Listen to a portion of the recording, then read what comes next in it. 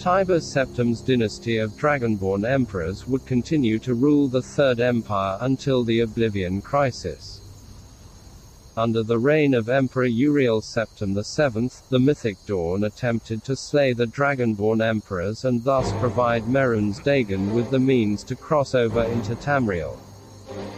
Uriel Septim and his 3 sons were assassinated, with only his illegitimate son, Martin Septim, having survived. The leader of the Mythic Dawn cult, Mankar Camoran, was likewise a Dragonborn, able to speak fire and wear the Amulet of Kings. Mankar would eventually be slain in his paradise, whereas Martin Septim would meet his end after he destroyed the Amulet of Kings in order to banish Mehrunes Dagon. During 4E201, the prophecy of the last Dragonborn would come to pass.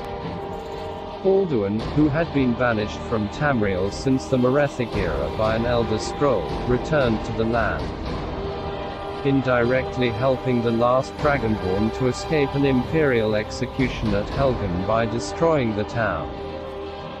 The last Dragonborn would learn of their nature while aiding the city of Whiterun by slaying the dragon Mermalnir at the western watchtower of Whiterun.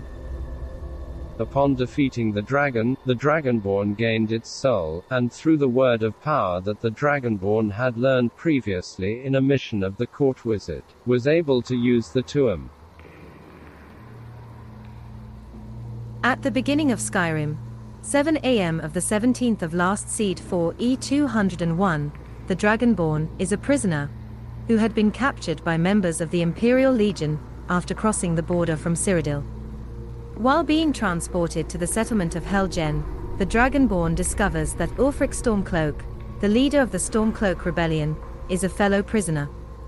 Upon reaching Helgen, the local Imperial captain sentences all the prisoners to death.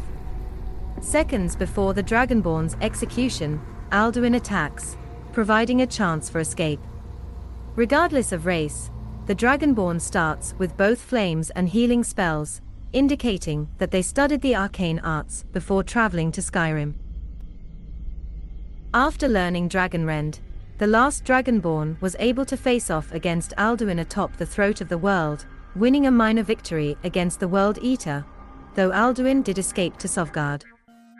The Dragonborn would give chase, and through the help of Odeviing, they would gain access to Skuldafn and its portal to Sovgard.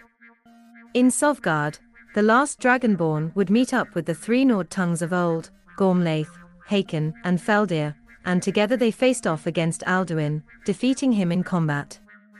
It is unknown if Alduin was truly slain, as in contrast to regular dragons, his soul was not absorbed. The leader of the Greybeards, Arngay, believed that it may have been possible that he could return to fulfill his true destiny, though that was for the gods to decide.